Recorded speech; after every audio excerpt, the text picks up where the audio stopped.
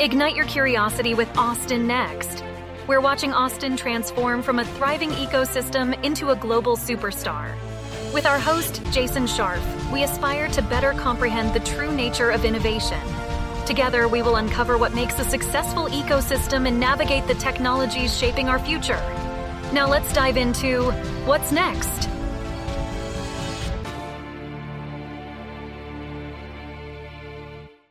Hi, this is Michael Scharf, and Austin Next is now doing live events. This is a recording of our first LinkedIn Live session where Jason dove into the topic of the Austin biosector.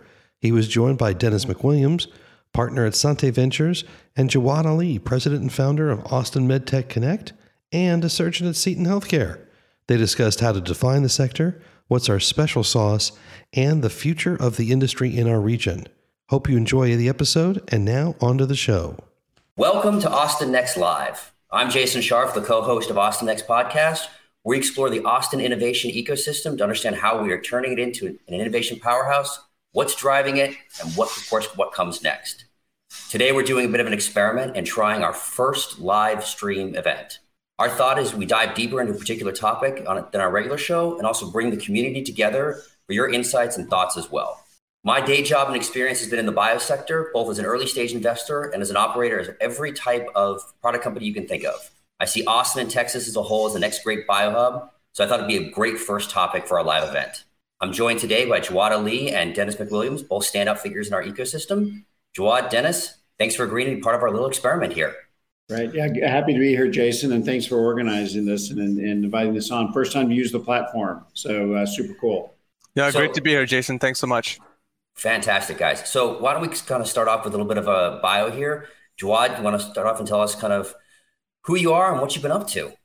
For sure. So I'm a surgeon here in Austin. I actually did my residency here as part of DelMed. I was the first graduating class under DelMed, and then did my fellowship MIS Bariatrics, and actually came back to Austin partially because there was so much excitement and growth in the medtech sector here, and I wanted to be part of it. And so now I'm a full-time surgeon here, do medtech consulting, also started Austin MedTech Connect as a way to kind of break the silos and help fulfill our potential as the next digital medtech superpower.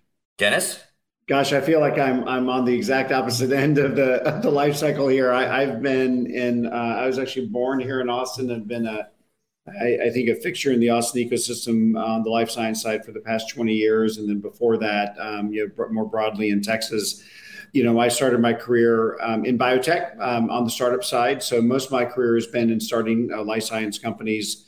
In the mid 2000s, I moved back to Austin and through an entrepreneur residence program, started a company called Apollo Endosurgery. And Apollo Endo is actually based on the west side of Austin and employs over 250 people around the world now, and is a publicly traded company. And I left Apollo a few years back, and after 25 years of starting companies here, decided I wanted to work on the other side and joined Sante Ventures and a partner here now and investing across medtech, health tech, and biotech.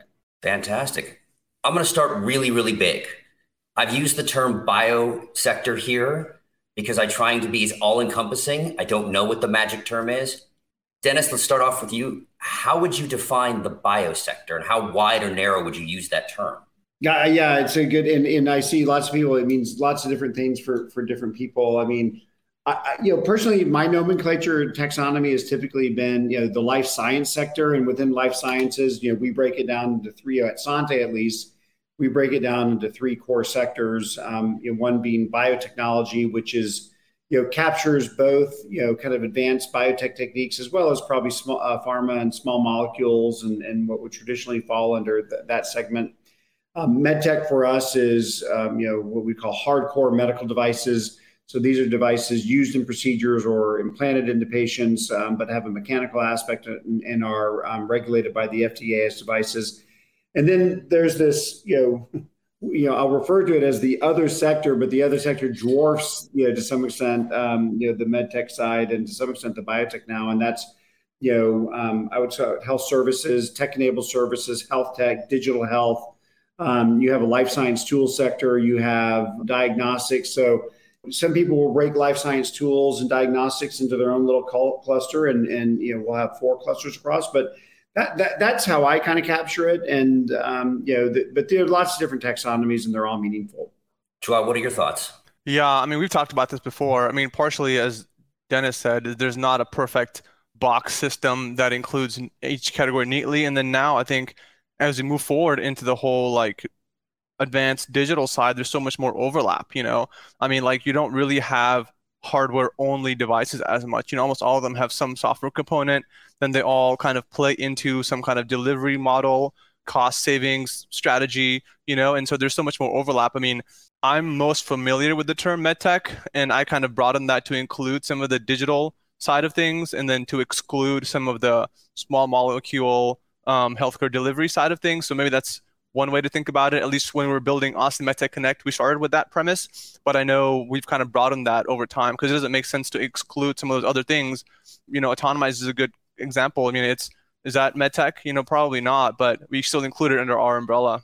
So, I mean, one of the things that I think about, right, and I'd love to please people in the comments give us your thoughts as well, is how do we be all encompassing? You said, Dennis, so your other comment, right, was starting to grow and kind of encompass everything. I almost see it as a broad scale, right? If I think on one end, the tools, right, you have the synthetic biology, automation, software for different types of life science companies, to that middle group of diagnostic, therapeutic, med tech, all the stuff we all kind of historically. And then my other category, but you kind of have services, the care delivery, right? We have InsurTech. We have, and I just blanked on the name, but the new care delivery that's coming out of the ex-dean of the med school, right? You have, what do you put Everly Health in there? How do you think, tech-enabled service for something like Wheel, right? Being able to add marketplaces and remote. So it's getting bigger and bigger, which is great because I think that we want to have it be as large, and that's part of where I think we're going to shine. But yeah, I always struggle to make sure that we be encompassing in the terminology, right? Yeah, I mean, you can. I mean, another way to look at it is really kind of turning it around from a patient perspective, and what how does it ultimately, how does a company's offerings or technology connect back to the patient? And it doesn't have to be a direct patient contact. In the case of biotech or medtech, I mean, a lot of the companies you just mentioned can have a pretty important patient impact, but it may be more indirect through different services and things that they provide. So I don't know. I mean, maybe it's one of those things when you see it. I mean, we defined it, of course, from an investment thesis perspective in terms of areas where we feel comfortable investing or not. As we get further out from that direct patient contact from a device or a drug or a service, it gets a little bit trickier for us to feel that we understand the ecosystem well enough. I mean, a lot of the things you're seeing in consumer health are super interesting right now. We've traditionally at Sante not done a ton on the consumer side. We now find ourselves doing a couple of consumer services plays on that. But I think that's the patient side is another way to turn around and look at it as we try to build a lens. Yeah, no, and I think there's a good couple of comments here. Logistics, just the underpinning of how back to that kind of delivery, how do we get from A to B? I know one of the I used to work at Becton Dickinson, and the ex-head of the medication management delivery or management solutions business I was part of now runs cold chain technologies about, getting vaccines where they need to go, and especially during the COVID pandemic. And then, as you grow out to say, does ag tech count as that? Especially as you think of like the synthetic biology stack that gets into it as we're changing that. And and Patrick, I agree. I've never liked med tech from a perspective of what does that mean, right? I mean, I think it's been more of an evolution, as you said, like from medical devices, but does that mean procedural medical devices? I've created a new surgical tool versus, hey, we're going all the way over to digital health, and where does that kind of fit? Yeah, I mean, hold on. I mean, just on that, I mean, I think for me, med tech, I find med tech one of the easier ones, at least maybe historically, just since we've been in it. I mean, med tech to me is the medical device segment of the industry. And I think that's a fairly clear, at least for people who do medical devices, we consider medtech capturing that particular piece of it. I think as you think about medtech and health tech, those get a little bit, can get fuzzy sometimes. I mean, does biotech truly encompass pharma? Right. Just, small molecules, biotech or not? I mean, so a lot of that just comes out of historically how some of these industries have evolved over the years, So we see now, like, the FDA looking at, software as a medical device. So how are you defining that? You put like the software into that because of, as you think about from the regulation and patient perspective, or is that in a different category? Yeah, no, I mean that it's a really good point, and I think for us as we think about software, or I'm sure we'll talk about artificial intelligence here at some particular point. I mean, there's this whole additional layer of software being able to connect. And if you think about the Venn diagram of these segments that we've established, I mean, software is becoming a more important piece and tool of that. So a couple of the companies in our portfolio, I think of a company like Clarity, which is developing basically an AI approach for a kind of a whole new way of understanding and managing risk of breast cancer. I mean, technically, the heart of that company is a software company. We look at it as a health service company. At the end of the day, it's providing us service and a benefit to patients that we pull through. But at the end of the day, the core of that technology is software based. And so, I think a lot of us who've been in these segments for, in my case, 20 years. I mean, we're always trying to connect these new technologies back to our historical norms of I'm trying to connect it back to a framework that I have in my brain of what a medical device is or what a healthcare services company looks like. But that's being challenged now, and I think we're just we're all kind of struggling to figure out. And it's not really necessarily just from a nomenclature standpoint. I mean, it's really, I think, for investors and for entrepreneurs. We've tended to define for ourselves, business models and ways that we understand the way certain industries work. But how do you build a money generating business with an AI tool?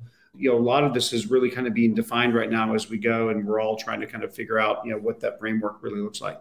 I mean, one thing that we had thought about was not just from the insider's perspective, but when you look across at the broader community and try to engage people that maybe haven't been as engaged. Like one goal for me personally was to engage the broader clinical community. And I think medtech is a term that most people at least are kind of familiar with.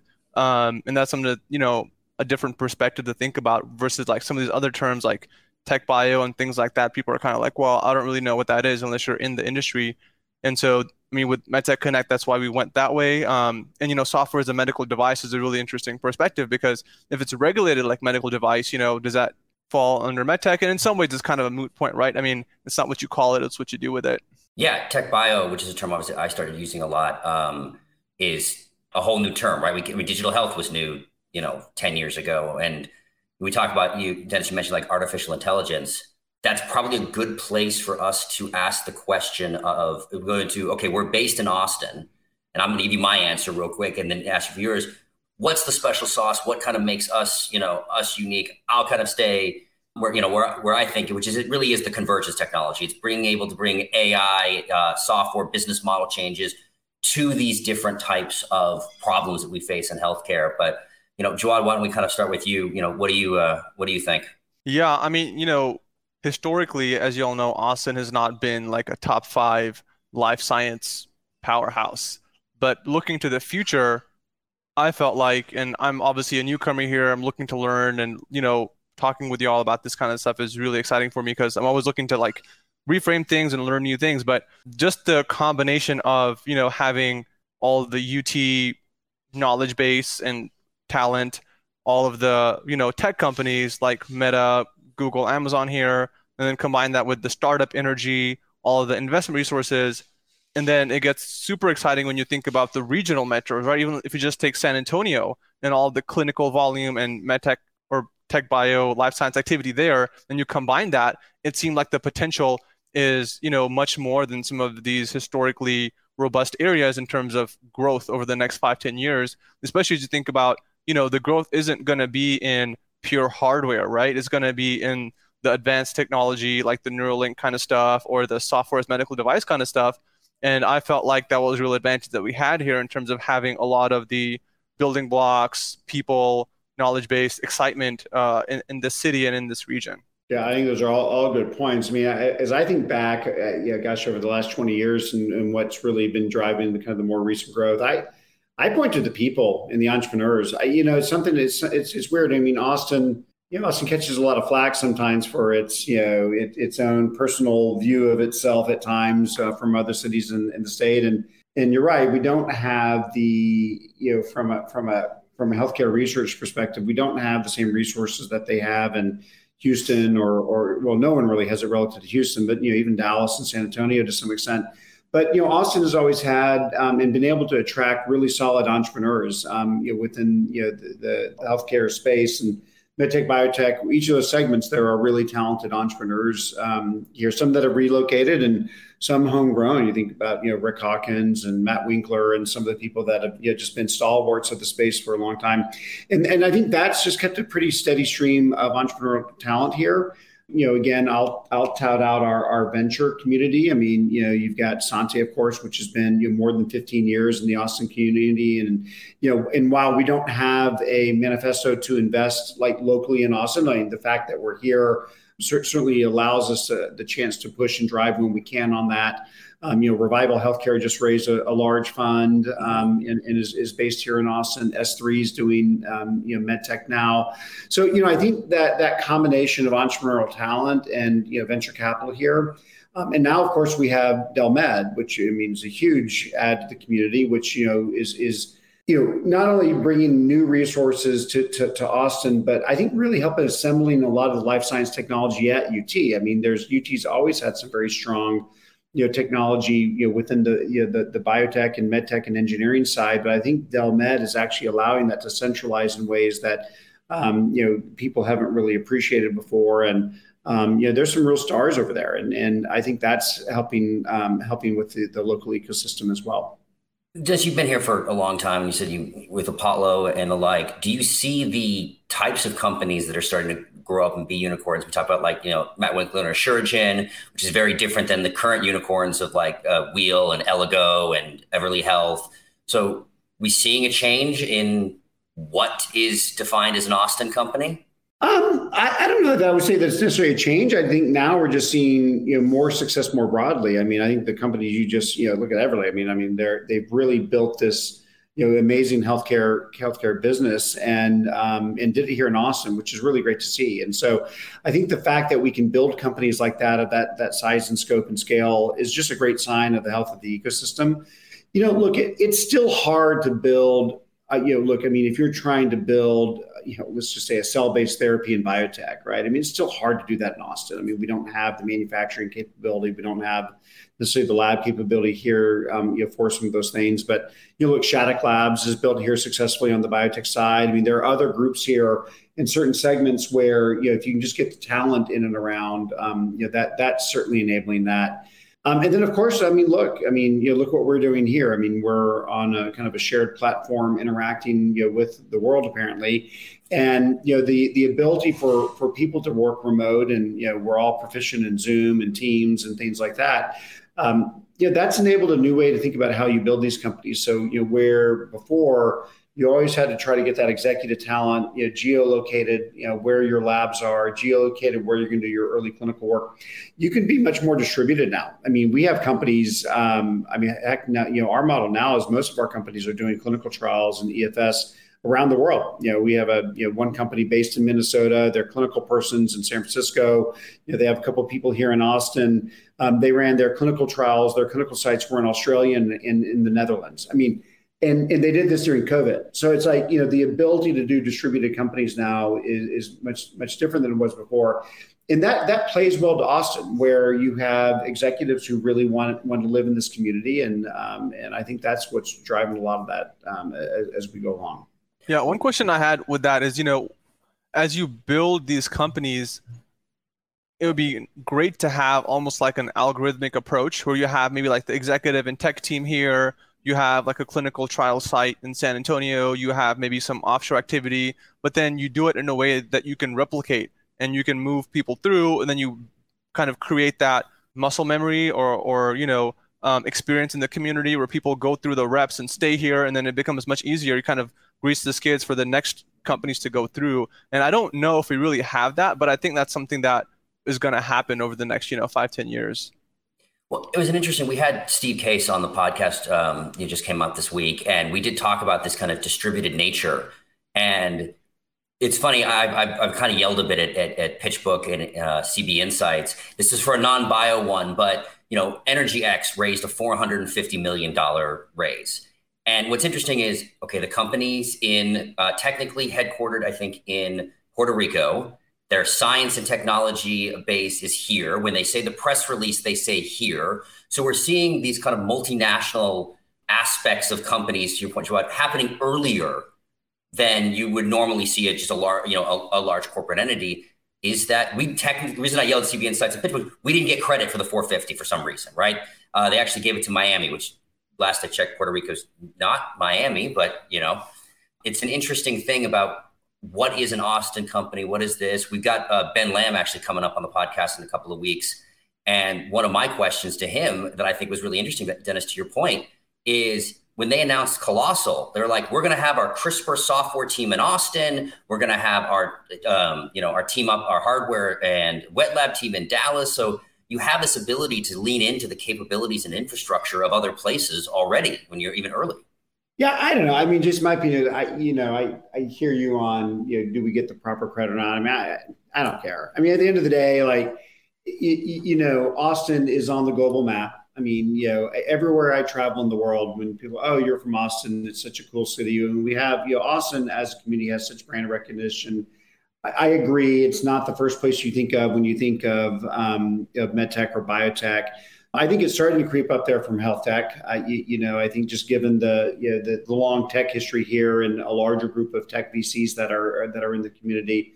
But look, at the end of the day, I mean, we've got good momentum, and actually, there were a lot of relocations of companies and talent, during COVID from the Bay Area in particular. I mean, we saw Guggenheim, several of their team moved here. HealthQuest, which is a very, very large venture capital firm, now has several partners based here in Austin. I mean, for us at Sante, I mean, we added Tom Crummell as a venture partner who was, chief of surgery at Stanford and very involved in biodesign. And, just to have that influx of talent, I mean, they're figuring out to get here. You mentioned Jawad earlier, Paradromics and Matt Engel and what those guys are doing. They ran a search, hey, Bay Area is too expensive to build a company. Where should we go? And they chose Austin. And you're hearing that more and more. So, I don't know that we necessarily have to, be tooting our horn along those lines. I think it's happening organically here. And I think that makes it a bit more durable. I mean, people like to live here. There's a good, good living index here in Austin.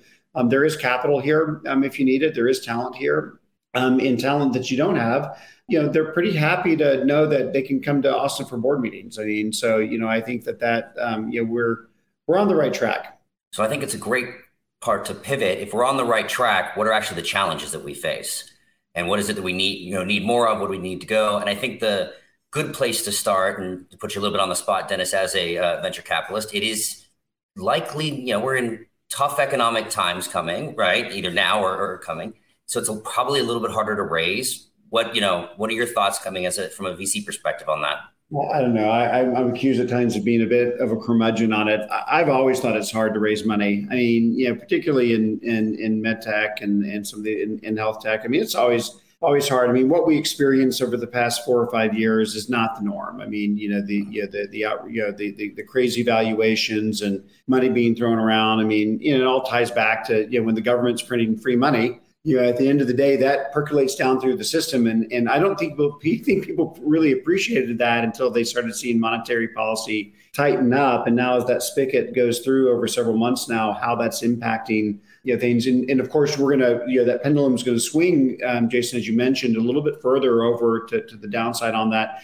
But, in certain segments it's different. Like, I would say in medical devices, what we see is good companies are getting funded. The venture capital funds that invest in medtech, they never got kind of too crazy as it related to valuations. And so those companies are still getting funded.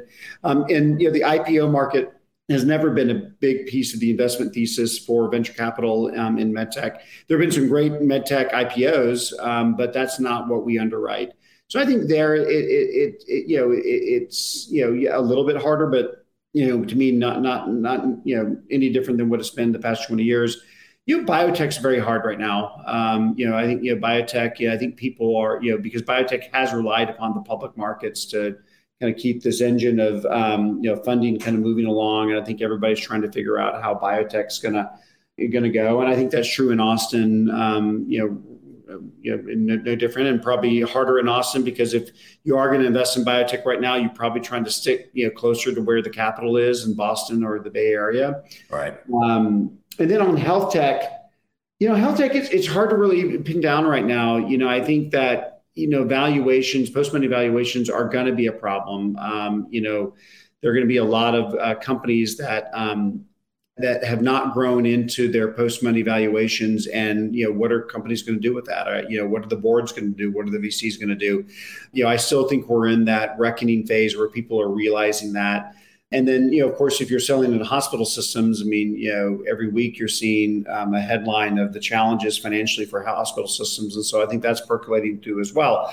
So, I would say Austin's challenges are, I'd say materially, they're not really, I don't worry about an Austin challenge right now versus just the overall market challenges of any company, no matter where they're based right now. And so, again, I think we've got good fundamentals here, and companies tend to be a little more capital efficient here in Austin, I think, just because of just how we've grown and built.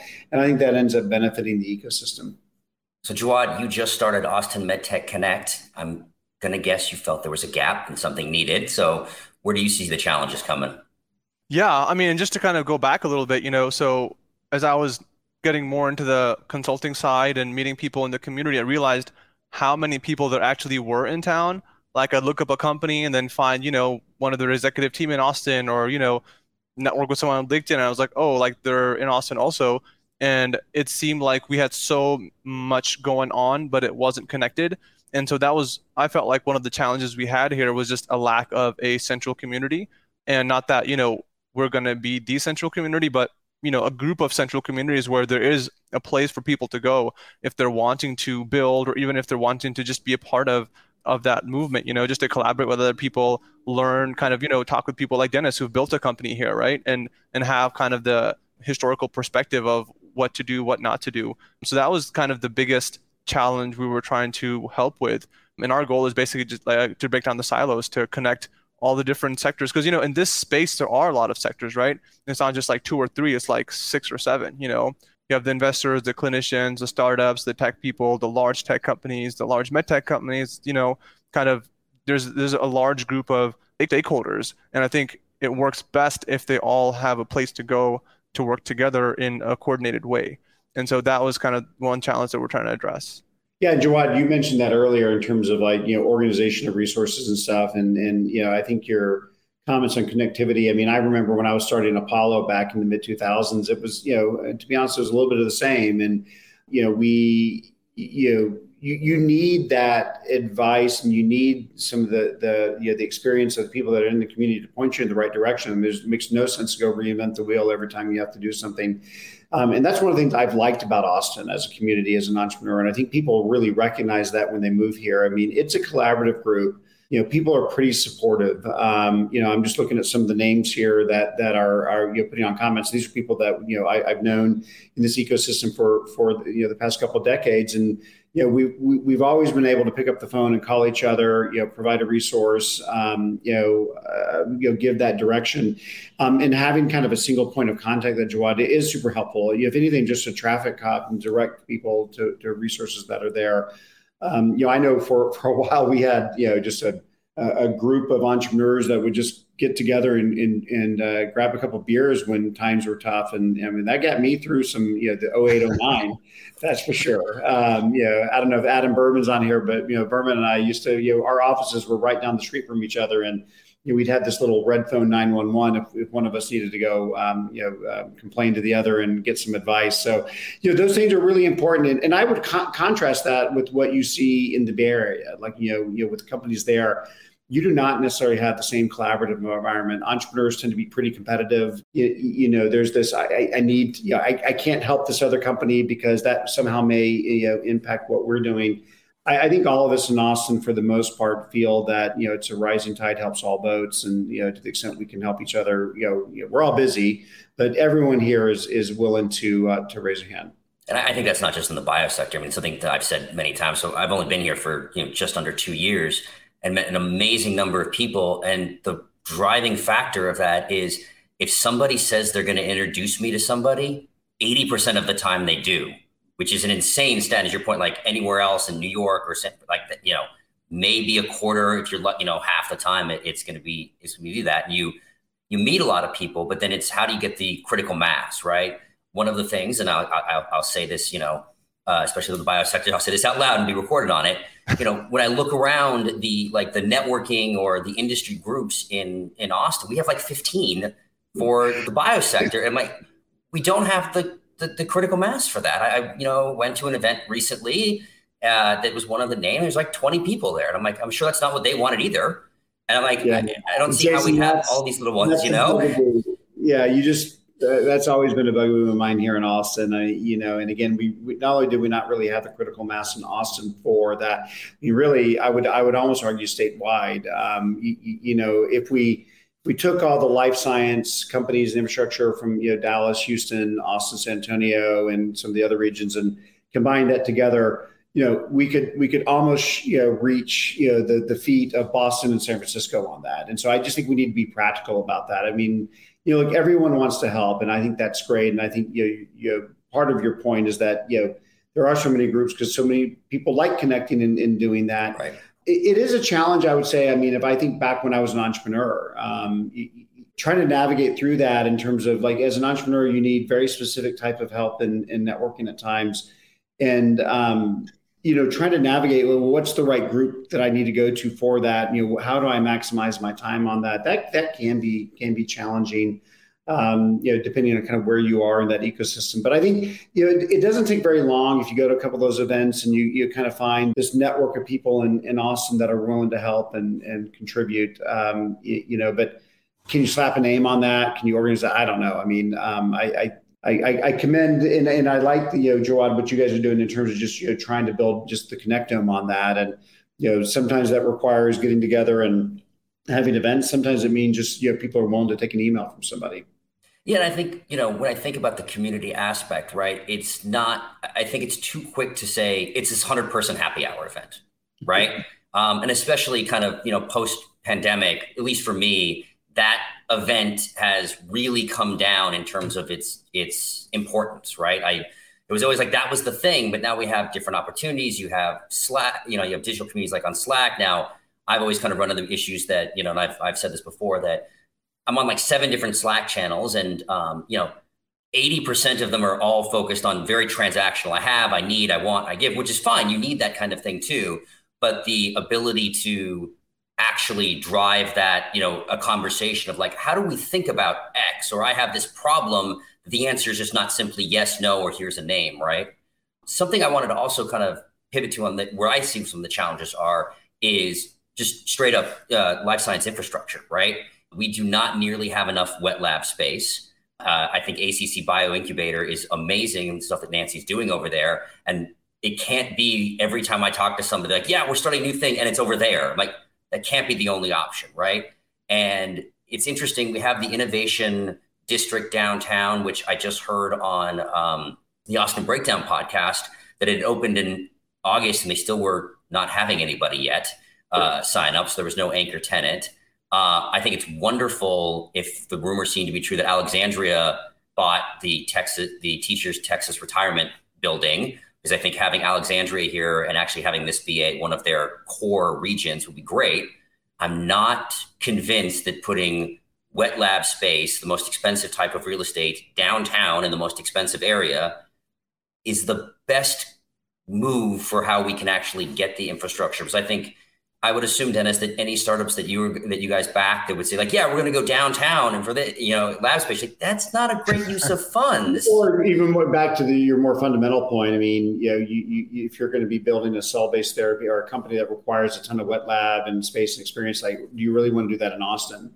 And we would say that. I mean, we would not, obviously, if we had a critical mass, we would do it. We would make it happen, of course. But it's like, it's not as easy as doing it in San Diego, as doing it in Boston and in the greater Bay Area. But so I don't know. I mean, I think, somebody on one of the questions, it looks like Scott Collins asked this question, other than capital, what could we fix?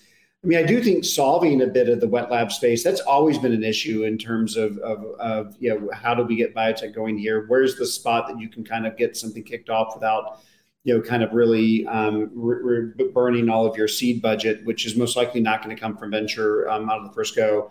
Right. Those things are solvable. Communities, in Alexandria has done this in areas. You go to Dallas and look what they've done at Pegasus Park and some of the facilities there. There are good models of how you might be able to do that. Is downtown the right place to do that? I'm not sure. MedTech's a little bit easier. I mean, MedTech, you need, prototyping capability, which has gotten so much easier with desktop 3D printing and some of those types of technologies.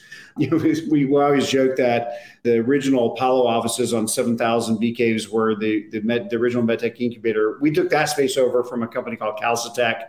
And then once Apollo moved out of it to a bigger space, Adam and TVA moved in. And then I actually think another MedTech company is now taking over the lease from Becton Dickinson. So that's like 18 years of MedTech companies in one small little office space. So, there's a lot of that kind of in and around Austin. And one thing that does help on that, though, if you think about infrastructure, we have had the relocation of some very large companies to Austin. You think about on the MedTech side, the whole St. Jude and Abbott thing has been pretty impressive. I mean, maybe not from a lab or benchtop resource standpoint, but from a talent perspective, I mean, there's a lot of really good talent here in town now from some of those moves. And, I think we can start to think about equivalence on that on the biopharma, biotech side. Those things that always really help kind of build the overall infrastructure. Yeah, and I think about from when I say that our secret sauce is like the convergence tech, any sort of physical space, and I think in many ways, right, unlike say a Twitter or enterprise software, there is going to be a physical component to life science, right? You usually have a lab, you usually have something you need to run. Is being able to have a space that has computation, that has wet lab, that has physical, 3D printing, being able to build, med device prototypes. I think if we can have something like that, whether as an incubator or as Enrique said, or just as a space, right, that you can do, and then bringing in just kind of that creativity, I think really is going to be something that we can benefit from, right, and not just lean into one or the other, because I think we have just so much. I think as the sector diversity, both across all sectors in Austin, and then even within the biosector, is we have a lot of different things. We're not one thing. Yeah, and I've heard rumblings of various projects and initiatives around there. I mean, it's hard for us to keep track of what's really going to stick and what's going to go. But you mentioned Alexandria. I mean, that seems to be forming a bit. I mean, I know they're thinking of running some type of health tech meeting here in the next few months, which I think is a good sign. Another good sign is just a lot of the bigger law firms that work with the health tech companies and biotech and medtech companies looking to set up offices here. Yeah. And a couple of them are already here. And so, I think those are good signs that people are recognizing. I mean, it seems like Austin's on the top of everybody's next city to expand in list in healthcare. We don't always get over that line in terms of it actually happening, but I think it's something that seems to be percolating, and maybe we get over the hump. Yeah, and I think from the infrastructure perspective, I was just going to say it might make more sense to have like a distributed, coordinated network of resources that are easy to access for locals rather than building like a super incubator center, just from a practical perspective, until we can have that critical mass of, we have all these companies coming through, to avoid kind of some of the pitfalls of having a space that's not used to its full potential. Jawad, who did that really well back, in my earlier days doing this. BioHouston did a great job of that, and not only did they just catalog that for Houston, they actually, for a while they were almost the de facto statewide organization on that. Jacqueline Northcutt was a great connector across the state, and Antonavi, who's there now, has a spectacular network as well, and that might be worthwhile. And they've always been super collaborative, but I think looking at some of the things that they did to enable kind of a virtual infrastructure, now they've got some tremendous hardcore assets. So you look at what they're doing at TMCX and is there. I think that playbook, that virtual network, is what eventually led to kind of these more bigger facilities that people like. Or we can go find the Austin version of Lyda Hunt and build Pegasus Park, right? I mean, there are a couple of ways you can kind of get to it. Yeah. But, I like that concept, Jawad, of kind of, building a network resource virtually at first that allows people to navigate through easier. Yeah, and I'll reach out to you to get those connections because we're trying to help facilitate that. And so meeting with people who've done that will be awesome. Yeah. I think the biggest thing is yes, let's go find build that, have the virtual, have it all kind of come together. But I think what you're talking about BioHouston is a good kind of, I think, segue into kind of the next piece of what I was looking to talk about, which is, you've said many times in SU, like, if I'm building a cell therapy, I don't know, this is the spot. I think of the Texas Triangle having very different capabilities, very different talent, even across the biosector. And that's a good thing, right? The fact that we can actually lean into some of this stuff. I mean, when I think generally about more classic med tech device, therapies, I think Houston, right? When I think of, I keep putting about that convergence tech, I think of that's us. Something that I only learned about in the last couple of months in San Antonio that I wish that they would, yell about more is the clinical trial infrastructure is huge there. I'm like, great, we should be, leaning into all of that and be this, more cooperative. I'm going to make, the Texas BioCorridor, I keep saying that term, I'm going to make it happen, right? But anything that I can think of it, I've gone to Houston for the day and gone to TMC, and your point, it's huge and amazing. Gone down to San Antonio, both capital flowing in both directions, companies flowing in both directions. So, Joe, how do you see us being able to leverage the fact that we have all of these different capabilities, but connected? I mean, I think, the problem is that we're not organized internally. So it's hard for us to interface with external networks in an effective way, right? It's not, you have to kind of do like these one-off things, and that's not practical to scale, So what we're trying to do is organize the Austin community and kind of have like a structure around it. And then we have a dinner coming up in December 8th for Austin and San Antonio community leaders to help build those relationships. And then I think that's kind of starting the ball rolling in terms of, we have all these different resources, but we're not even organized internally to be able to interface with these other cities like Houston or San Antonio. I mean, you have these, informal networks, which are awesome. But I think in some ways, I feel like we have the potential to grow in addition to that with more formal networks.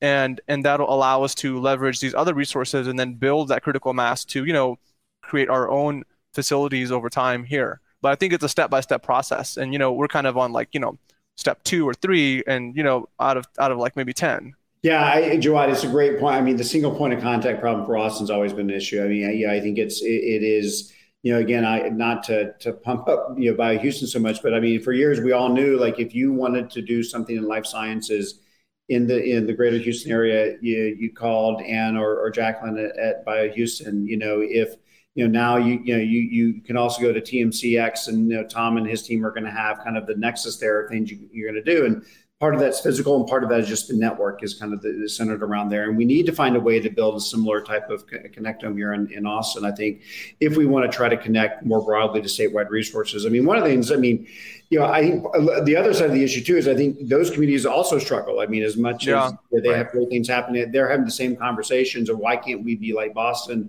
And so, I find that, everyone's willing to collaborate, as they can, but it's just hard because, we've all got our own problems and such. But, there've been some initiatives in the past that have worked, that have come, like we just finished up the Rice Life Science Conference, Life Science, which has been a tremendous mainstay over the past couple of decades. I mean, Sante always tries to have a presence there, and it's been a real good event, and so I think we've had the Texas Life Science CEO conference as well has been a nice way to get folks together. But I just think finding ways to build this connection. Patrick Kothian made an interesting comment about when we're talking about the big companies.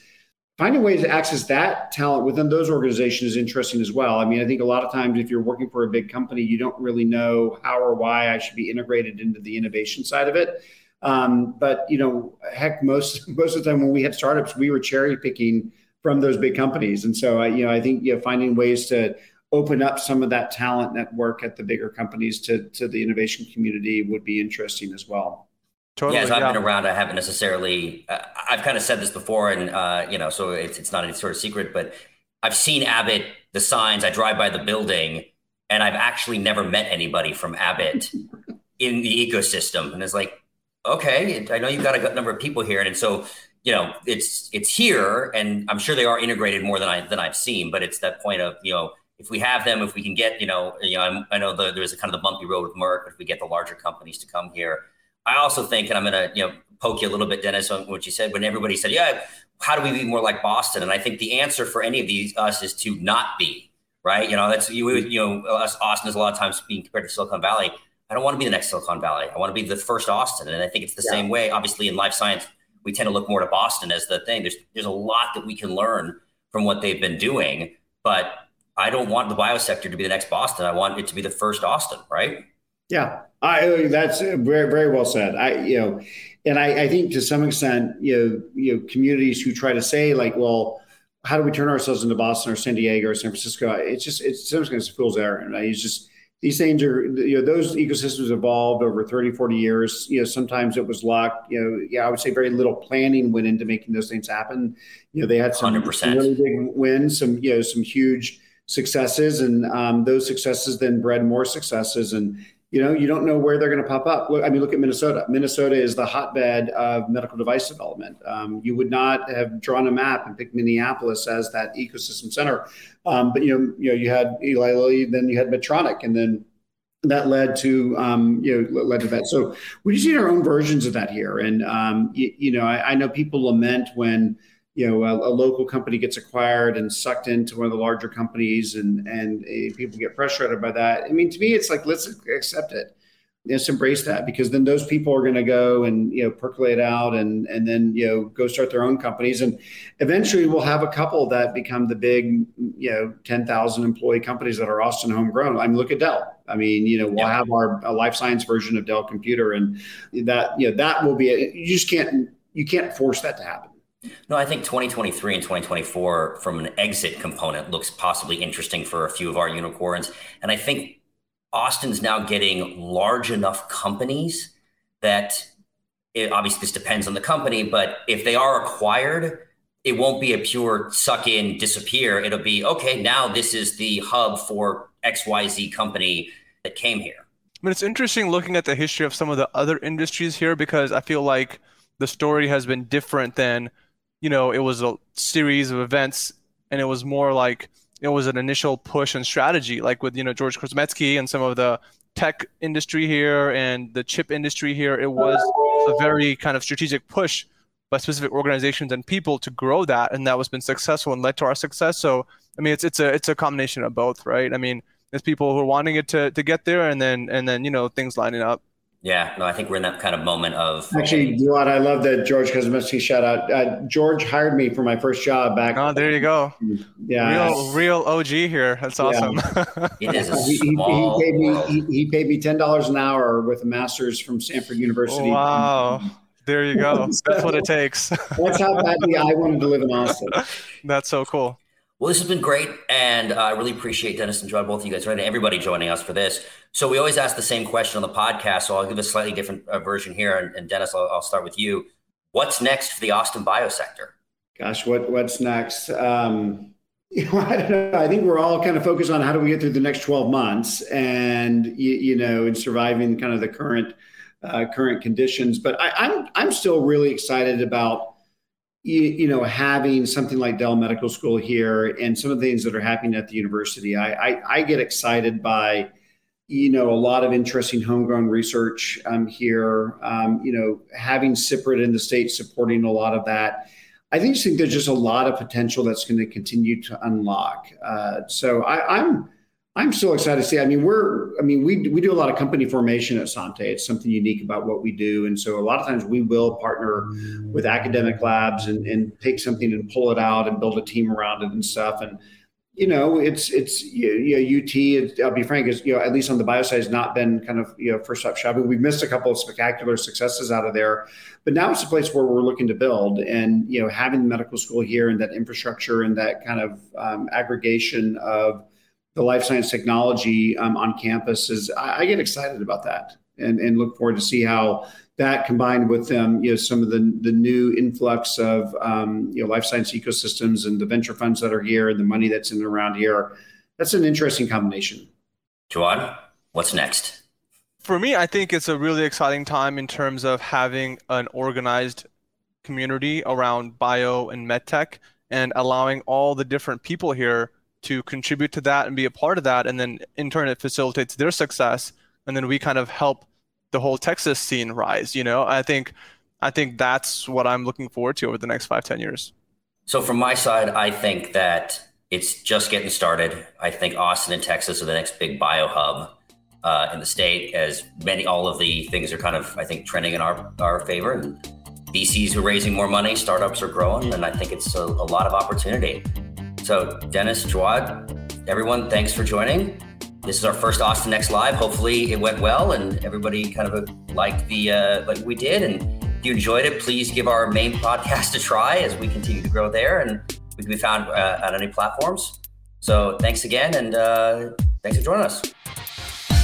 So what's next, Austin? We're glad you've joined us on this journey. Please subscribe at your favorite podcast catcher, leave us a review, and let your colleagues know about us. This will help us grow the podcast and continue bringing you unique interviews and insights. Thanks again for listening, and see you soon.